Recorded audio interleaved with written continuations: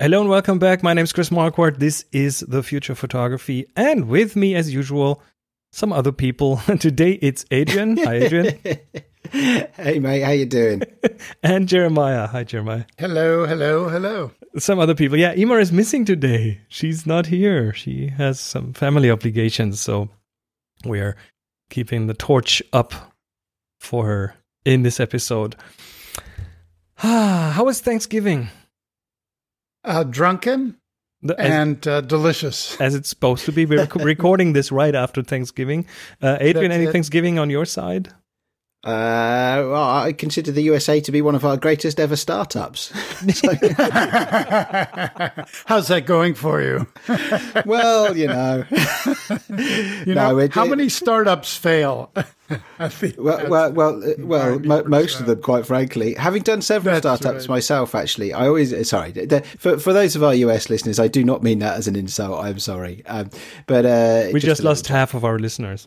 Yeah, that's okay. Jeremiah's going to bring them back. It's all right. I will. Oh, the pressure. Our DNA is good. It's what happens when Darwinism kind of interferes, and you have these kind of adjustments in species. Soon we'll be rid of the human species, and everything will get back to normal. Working on that. No, the reason I'm asking is I'm genuinely curious because we don't really do Thanksgiving here in Germany. So it's not a thing in the UK either. I attended a Thanksgiving in Ireland once, and it was a lot of eating and a lot of drinking. A lot of sad poetry. Okay, so the topic that we've chosen for today is nothing to do with Thanksgiving whatsoever. But it is a photography-related topic, of course, and it's about a different kind of photography, about moving pictures. And as we have, how would I call you, a Hollywood veteran on the show, Jeremiah? Like veteran of foreign wars. Well, isn't it sometimes like that? Like. Isn't it sometimes like most of the time? Most of the time. So yes. You are pretty unscathed. Yeah, you are in that topic pretty much every day. So I thought we'd just look at some things and look at a bit of how things have developed, how photography has developed, how production has changed over the years. And how one influences the other too. I mean, exactly. People talk now about, quote, cinematic filters or drones with, a cinematic motions move that slows it down and makes it a little more fluid. So there is that influence of cinematic to photography, and the reverse, which is how kind of really bold photography has now very much influenced image making in cinema. I mean, it has all, for many, many years, but now as audiences are increasingly sophisticated about their visual acuity. In other words, they can read images, read styles intuitively or consciously. That affects how they perceive the same kind of qualities on a moving image. And those are, I think, very, very significant change. Right. And yes, I think that's really important to understand that the technology doesn't matter if it's moving pictures or stills, but the technology and the artsy side, the creative side of things have always influenced each other quite a bit. I think that we could probably expand that conversation, and maybe that's a subject for another day, about how all creative work influences each other. How one looks at a painting from the 18th century. I mean, I think my work is very influenced, my landscape work, by Turner. Mm-hmm. I couldn't describe why. Certainly, when you look at some of the things that people are doing on Photoshop, for example, or in Photoshop, that kind of Turner-esque abstraction of the quality of weather, clouds, light, etc., are very, very much present in photographic neorealism, shall we say. And I think those are things that if you expand it out to the cinematic universe, it becomes, rather an integrated thing. So there's painting, there's sound, there's, the visual, there is certainly the technological, which we'll talk about. I say everything is in the service of story, and we must never lose sight of that. I think the fundamental difference between photography and cinema, for me, practicing both, I'm very much conscious of the way image making, both on a technical level and and I'm very much conscious that on an aesthetic level and on a technical level, that the decisions that I make all serve story and character. That's really interesting. In photography, I don't. Photography is, for me, an intuitive participation in an appreciation of the world or my imagination or something, but it's much more intuitive for me. It's so many things are going through my head right now, just and in no particular order. For some reason, I'm thinking about the film "Oh Brother, Where Art Thou," which, if I understand it, was the first, if one of the first, if not the first film to be coloured in digital post production. And I'm wondering, if you've ever seen any of the ungraded footage from that, all of those landscapes are quite green and lush, and yet they're very yellow and dried out in the post production colouring of it. And I'm thinking, how does that support the narrative? And then I'm reminded of another movie. Let me get the right name. I think The Hurt Locker. Mm-hmm. And the use of color in that movie, and because the location where they made it was a dry desert type climate, what they've done is they've switched around the traditional use of color, and actually the scary, dangerous environments are actually colored quite warmly, and the safe military base type locations are actually coloured in bluer colours, cooler colours, and that's a bit of a switch around from how colour often gets treated, where warm colours equal warm, cosy feeling and safety and happiness, and cool colours equal scary and horror movie. Sure, post-production colouring is something that has really been very influential in commercials for many years before it came to cinema, shall we say? Not that, is that grading. Right? Oh, right. Okay. Oh, yeah. Because because you're making a 30 or 60 second commercial, you can afford the time. At that point, you were using an Ursa, I think that was the name of the machine, to color effectively frame by frame. You didn't really have the kind of memory that you could kind of create a frame store and just the AI would draw it across the entire scene. That came later, and that's why Oh Brother really kind of worked in that. They wanted very much, I know the cinematographer, and they needed something that really approximated kind of the dry West, shall we say.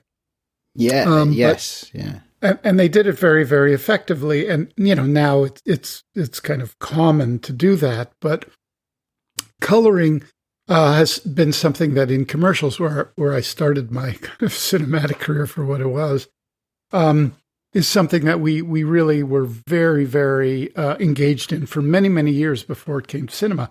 Because I remember, coloring or what we call color grading or timing, film used to be the process of, I was living in New York, and, you would go to the basement of Technicolor and work with the colorist, and they would run the film, and you would basically be going, more cyan, more red, and the colors were making notes furiously, and you just kind of there was no stop start. You would just run the film, sound off, and you would give notes, And then you'd go away for a few days. They'd come and they'd run another print, and you'd give more notes. And eventually that became a little more quieted down when you could stop and start the film and really have a discussion about it. But you're still working off film. Once we moved into digital post, everything became a lot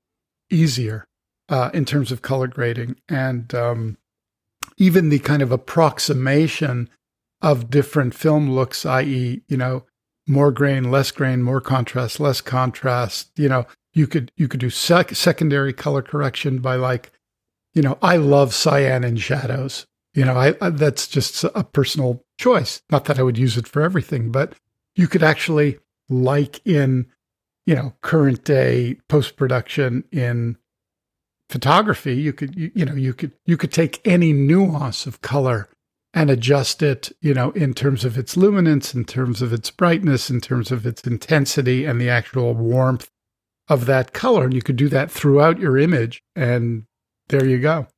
And selectively now, of course, as well. Yes. Even with editing video, you can do that selectively, and you can draw magic frames that follow people's faces and things like that. All sorts of stuff. Now, you said something interesting. That the moment it changed into digital post-production, which I think still is the case even for the directors that still shoot on film, the entire post-production is or has been for quite a while in digital. Yes. I did a film years ago, and I was given kind of carte blanche in terms of what format I used to capture, whether it was digital or film. Who decides that? Well, it can be a negotiation. Okay. Depending on the cost, depending on how much you are going to employ special effects. Obviously, if you're going to do a lot of special effects, we used to do traditionally shoot in 70 millimeter for the green screen, because it would be reduced, etc., and you would try to match your quality back to 35 when you were kind of using the center of the frame. Now, even a lot of effects films would be shot in 8K in order to reduce it to 6K or 4K for later release. So obviously the equipment becomes part of the discussion in terms of budget. If you have a studio that is spending X $100 million on a film, I think they care only as much as it fits into their kind of bigger scheme. If you're doing a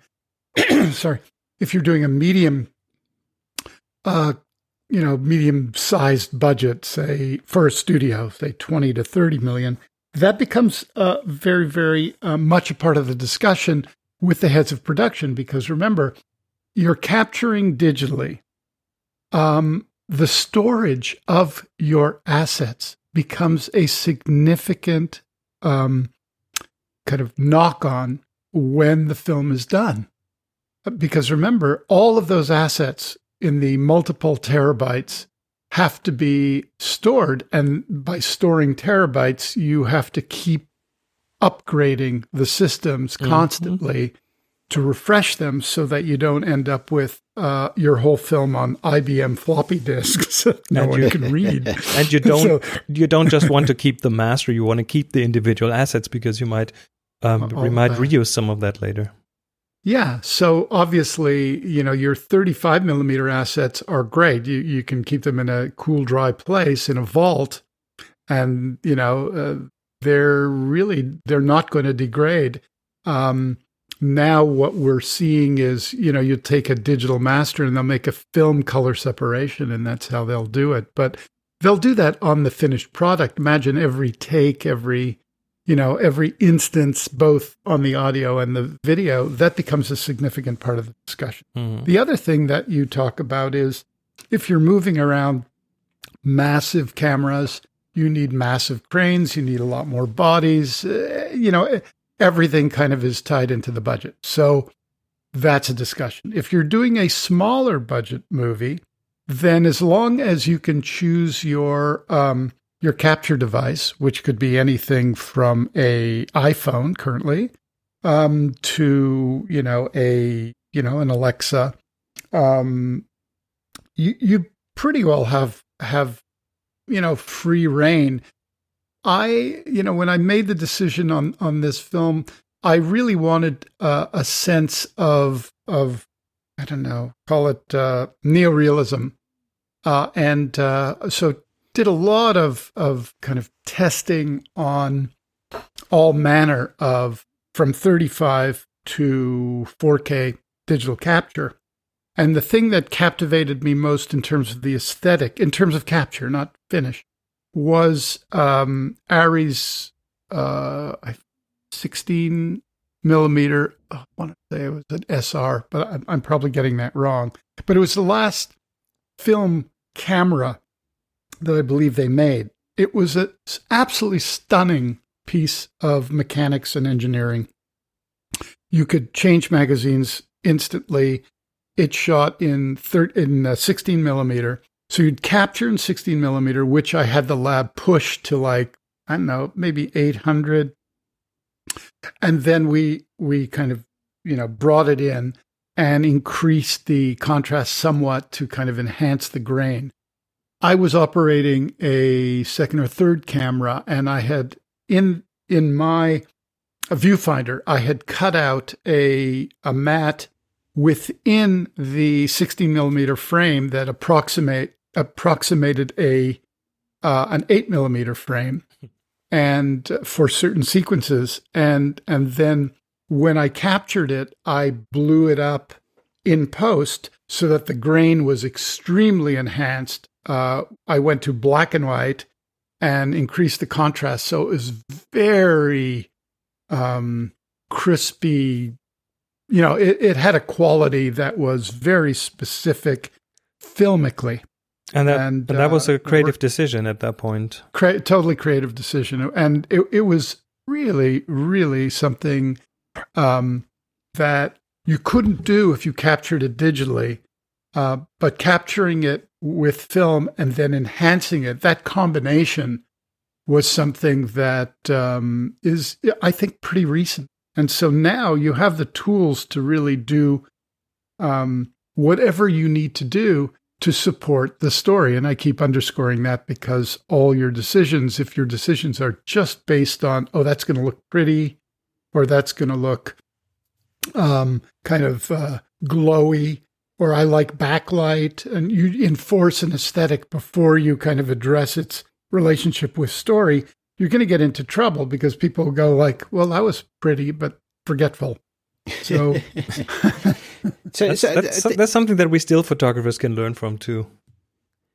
I think there is. Yeah. I mean, I think definitely. I mean, I consistently look to cinematography for inspiration for my stills photography. Excuse me.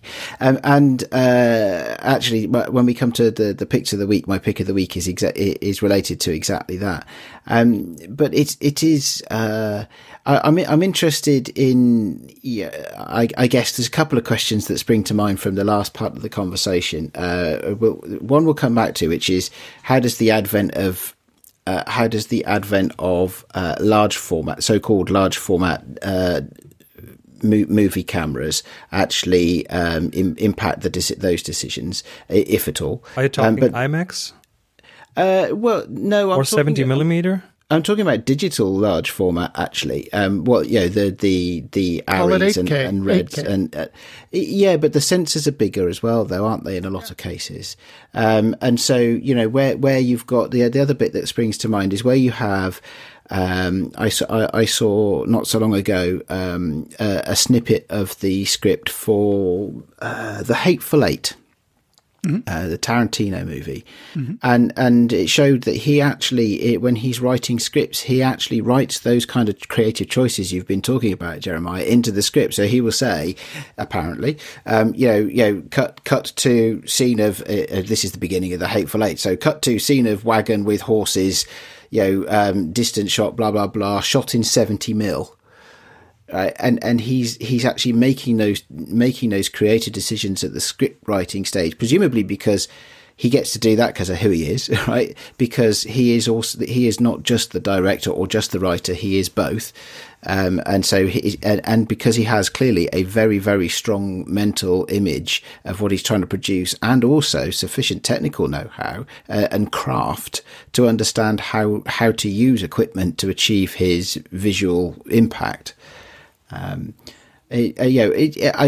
guessing going back to your example there, Jeremiah, or other work, you've often had to collaborate maybe with technicians and craftspeople, a director of photography, possibly even the screenwriters as well, to make those decisions.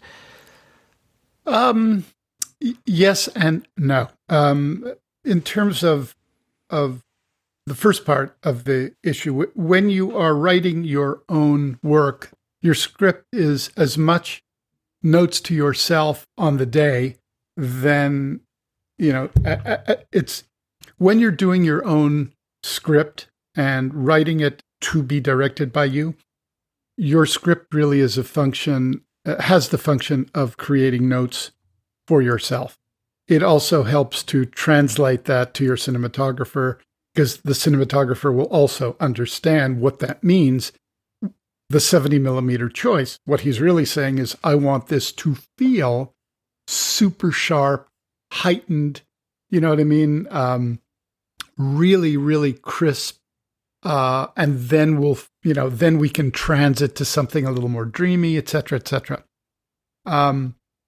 When you are interpreting another writer's screenplay into your own visual sensibility, there are two things at work, and we can discuss these kind of parallel paths. There's a difference when you're doing a movie and when you're doing a television series or you're doing a miniseries. Those are very different choices, and the discussion of equipment becomes very much a part of the overall discussion. I.e., what lab you're working, where you're going to shoot it, how many people are on your crew, what you can afford, and if it's a TV series, what is the look established already? You're not going to go and change the look of the show. When you're doing a movie, you have to make your best arguments to your financiers of why your equipment choices make the most sense. If, and I say if, that's a factor, i.e. the discussion of budget and equipment, then you have to make an argument. But oftentimes it's not. Nowadays, if you're shooting a movie, you're going to generally choose one of 3 or 4 different, you maybe shoot on a Red, maybe you shoot it on a Sony, maybe you shoot it on Alexa. You're not going to veer off unless it's a very specific piece. Often you may combine film and digital. But again, it serves the story, and we can't lose sight of what kind of lighting package one needs. For example, I'm very curious to take it upon myself to shoot a film that would use no lighting. In other words, choose all my locations based on the natural light that falls on the environments that I choose. And that goes for night and day, with increased ISO possibilities and fast lenses. There's such a high degree of capture. Well, that would be a very exciting thing. Can it be done? Sure. Can it be done effectively? I.e., do we have to wait to shoot a scene until 4:00 with a crew standing around waiting for the light to be nice? Probably, yeah. And you'll have the gaffers union against you. Well, no, they will all carry their reflector boards. So reflectors are okay. I get it. We're okay. Yeah, reflectors are okay. Art department is okay. But by the way, you could eliminate those too. As photographers, we've gone into, situations, documenting them, and with the only thing we have is our our cameras, our phone, our sensibility, and capture it, and it looks amazing. So all things, again, are there's a lot of moving parts in aesthetic judgments on a film. For example, when I got my first film, which was Christmas Vacation, my work as a commercial director was very influenced by my photographic sensibility. It was very kind of cool, dark, fast, cutty, edgy, sexy, etc., etc. I get this comedy, broad comedy, and that takes place in, say, Middle America in Chicago. And I have to make a choice. My instinct as a creative person is, well, I like to shoot dark and cool and long lenses and stacked up and all of that stuff. But that's not going to work for that movie. I have to go to Norman Rockwell, to Currier and Ives, to a more kind of classic Americana aesthetic. And I choose the kind of light, the kind of locations, the kind of sets we built, the style to suit that kind of universal, non-edgy, non-aging aesthetic that gives it a more classical feel. That was, for me, a very, it was discipline for me to do that, because that's not an aesthetic that I normally walk in. I tend to not like things that are overlit, that are too bright, that have that kind of cheery atmosphere.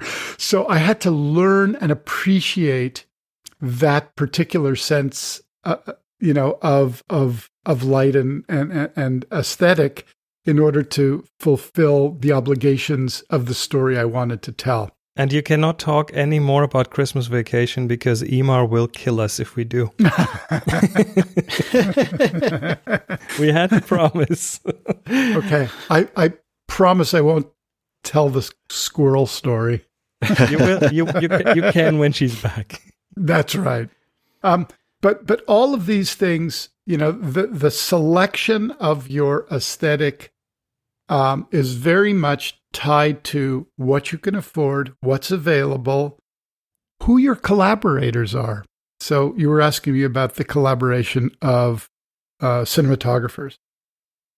I work with a lot of cinematographers, from the extremely famous to people who haven't achieved that level of fame, who are also very, very brilliant.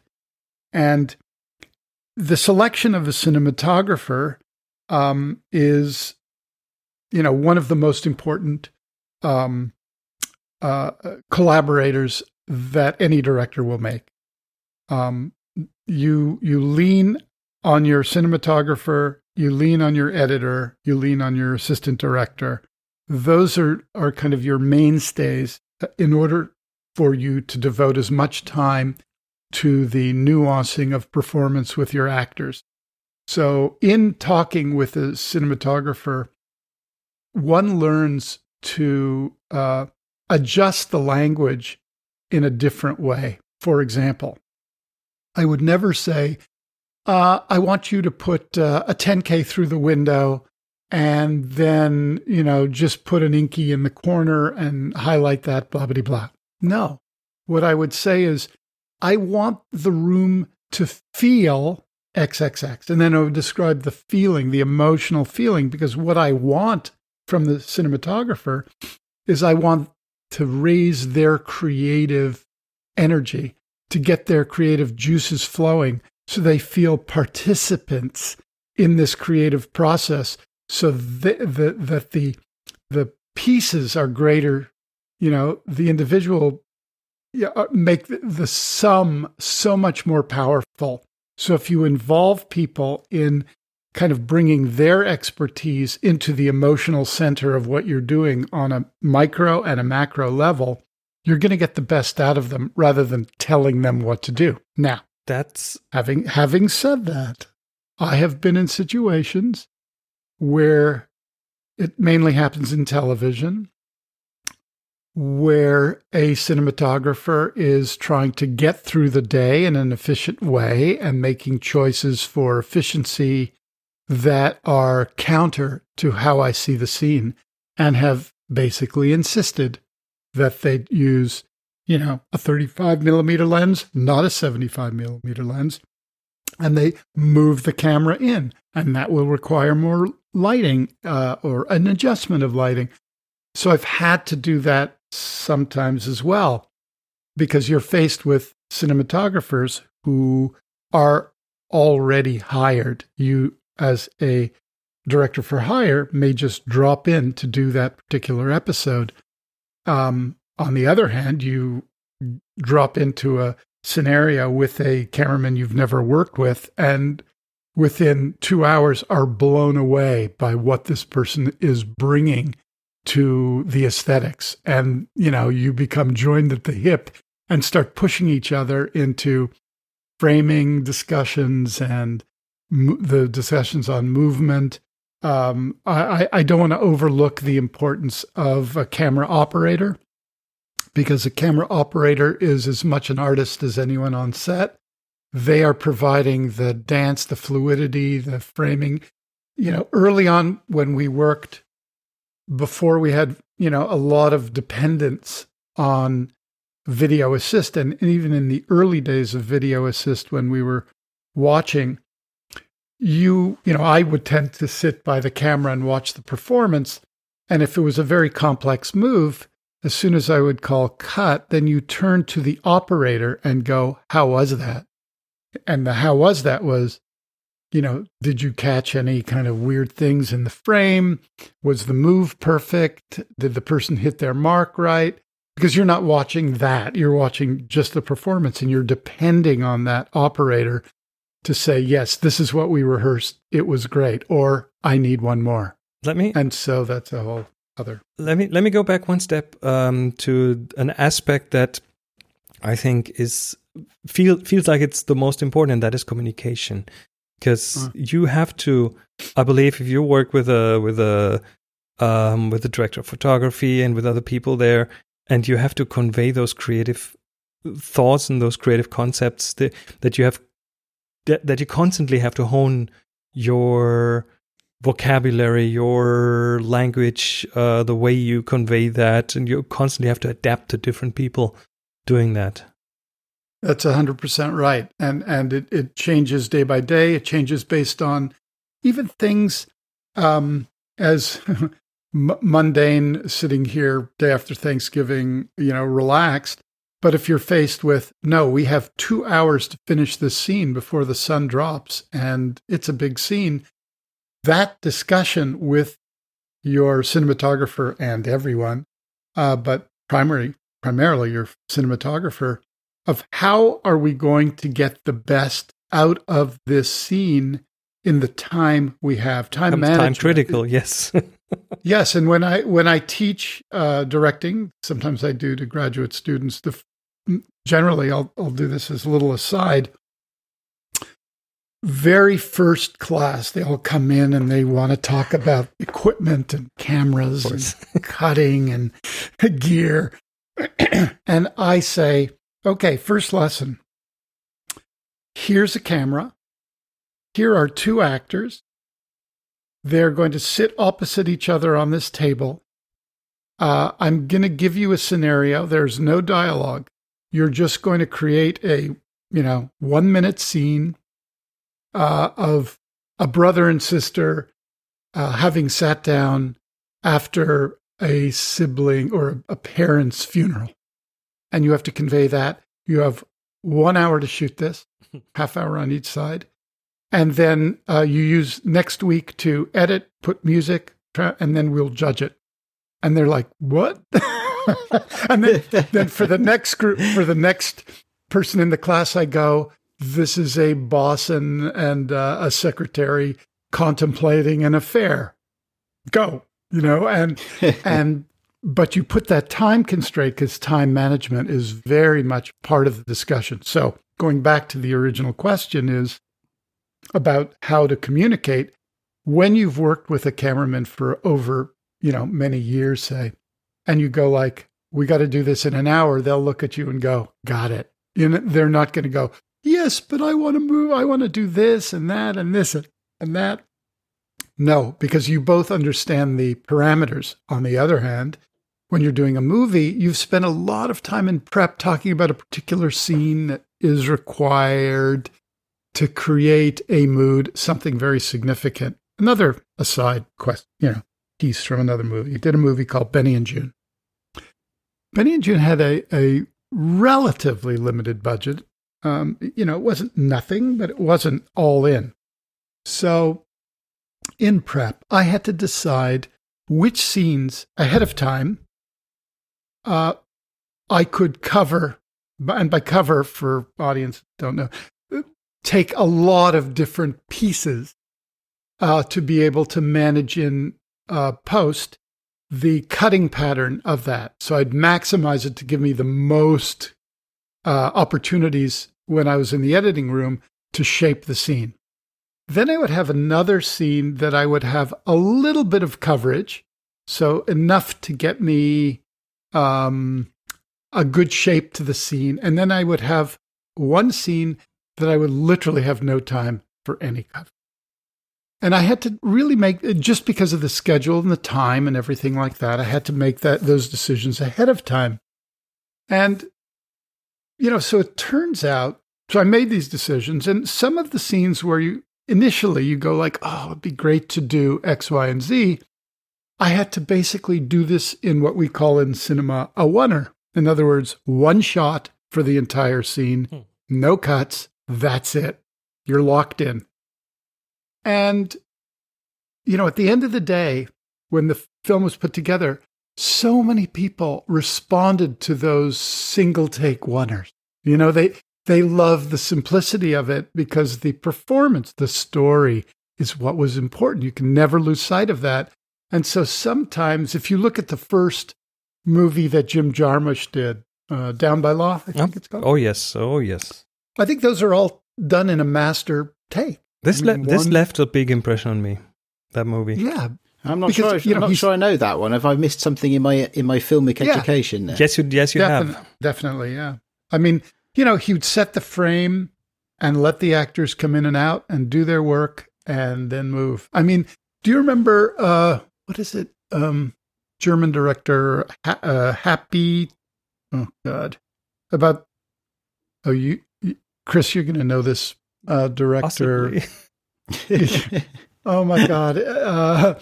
It's about this couple who move to this country house, and these two guys knock on the door and want to borrow a cup of sugar or something like that. And they just take over. They remade it. Sorry. I know. But it is. I can't remember the title, but I know exactly what you mean. Yes. And there are scenes that are just framing the door, and people are screaming outside of the frame. And, your imagination is a lot more activated than if you're, actually seeing the horrible things that are happening. It's interesting, isn't it? Because what you've described there is the audience's Funny Games, imagination. I think it's called Funny Games. Funny game. You're describing there the audience thing, but also when you're describing having to shoot things and having to make decisions and do things in an hour or do things on a lower budget for particular elements, that then is also a constraint that drives creativity, isn't it? Absolutely. That's an excellent point, because sometimes when you are instinctively resisting, and a lot of younger film students are in that world. They really want a certain thing that's in their head. They don't kind of think about the management of everything. But when you have, 20 minutes to do like a page of dialogue with an actor, and you're just running, and you have a good relationship with that actor, and they're out there, and you go like, okay, just put the camera here. You know what I mean? We'll come around here. We'll just kind of start a very slow zoom and go. Sometimes, often, those things turn out absolutely magically. Your choices on the instinctive level are often so much more dynamic than the choices you make in your head, if that makes sense. Yes. And thinking that through. So let's hold that thought. And it was Funny Games, by the way. Michael Haneke is the director. I'm going to have to go and watch that one, aren't I? Yeah. Yes, definitely too. Not the American version. Watch the German version. Yes. Okay. All right. Well, I'll look out for that. It's horrific. All right. I'm just realizing that this could become a 3-hour episode, and we don't want to do this because people have things to do, especially as the holidays are upon us. So why don't we take the rest of this into a couple of other episodes and split it up into bits? Call it part one. This is part definitely. 1. Yes. So we'll have I sense there's a lot more to talk about here, and I wouldn't want to cut short the conversation, but we probably should cut short the conversation. There is. So let's shelve the rest for one of the next episodes and get to the picks of the week. Adrian, what's yours? Well, do you know what? I teased this a little bit earlier. My pick of the week actually is a Wikipedia page. And the link's in the show note, of course, and it's simply the Academy Award for Best Cinematography. And it has all of them. It is since whatever the year 1927, I think. It lists both the film and the cinematographer. And it's a place where I go quite frequently to find movies to watch. At this point, I've seen quite a lot of these, at least especially the winners, but this lists the nominees as well. And so what you've got here from a photographer's point of view is a huge body of inspiring work, which is something that I love and I dip into every now and again, especially when I have a couple of hours to myself and I can watch the sort of movie that nobody else in my house likes to watch. Very cool. But yeah, link in the show notes and just go there and be amazed at the names that you see, both of the movies and of the cinematographers, and dive in is my advice. Great, cool. My pick of the week is a podcast episode, and it's from a podcast that deals with design in all sorts of facets. You might have heard of it. It's called 99% Invisible. Oh, yes. I listen to this weekly. Yes, and this episode is not directly photography related, but it is about design. It's about architecture. It's about putting things together.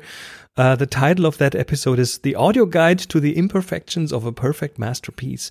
And it's the host, Roman Mars, has done an audio guide for visitors of the Guggenheim Museum. And it goes through the history of the museum at different places and talks about why some of the decisions have been done the way they have been, or how things have changed over time, what is still the original vision, what has changed. And if you are into photography, if you're into putting things together visually, then architecture belongs there too. So I think that's a very good fit. So I'll link that episode in the show notes. Yeah. And people should just subscribe to that as well, actually, because it's an awesome podcast, has been for many years. Yeah. Plenty of good stuff in there. Yeah. I second or third that. My pick of the week is really probably about part 2 of our conversation, or part 3, or part 3 about the future of kind of the cinematic universe and how things are. That still fits here. It still fits. It's a podcast. It's a podcast. It's a website created by the people at Epic for Unreal Engine, and its title is Exploring the Future of Virtual Production.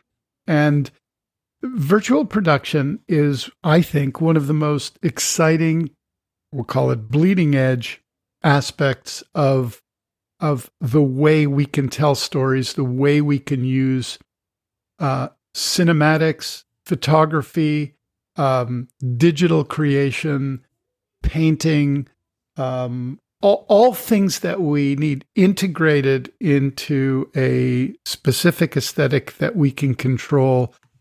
Pretty much everything in our framing devices And in many cases, I think one of these years, we're going to be able to create synthetic actors that we can fall in love with. I mean, we don't know if that's a year off or 100 years off. We don't really know. But it's pretty obvious that this is going to happen sooner or later.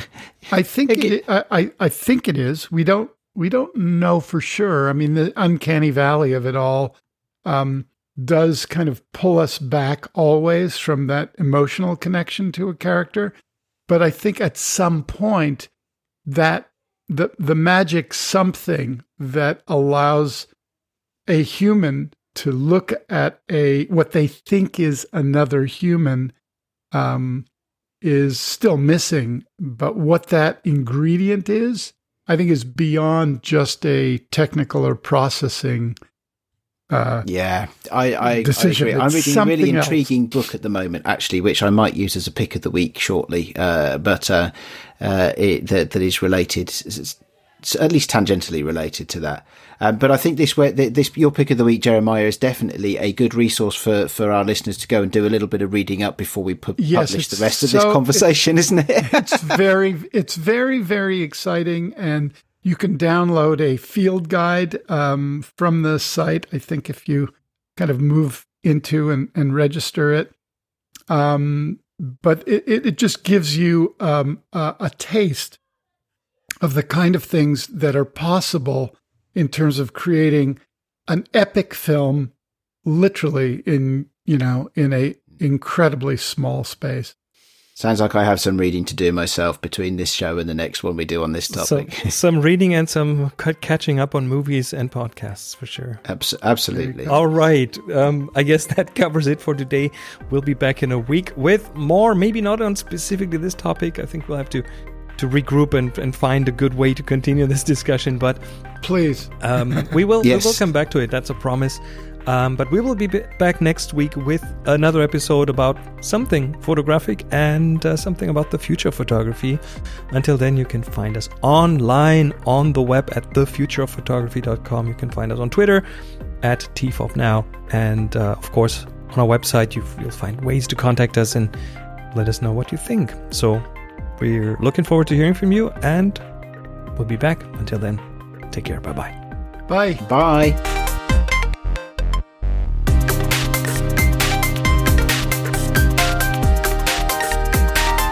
You've been listening to The Future of Photography, a production by Adrian Stock and Chris Marquardt. Subscribe to the show wherever you get your other podcasts. Find the show notes and more information at thefutureofphotography.com.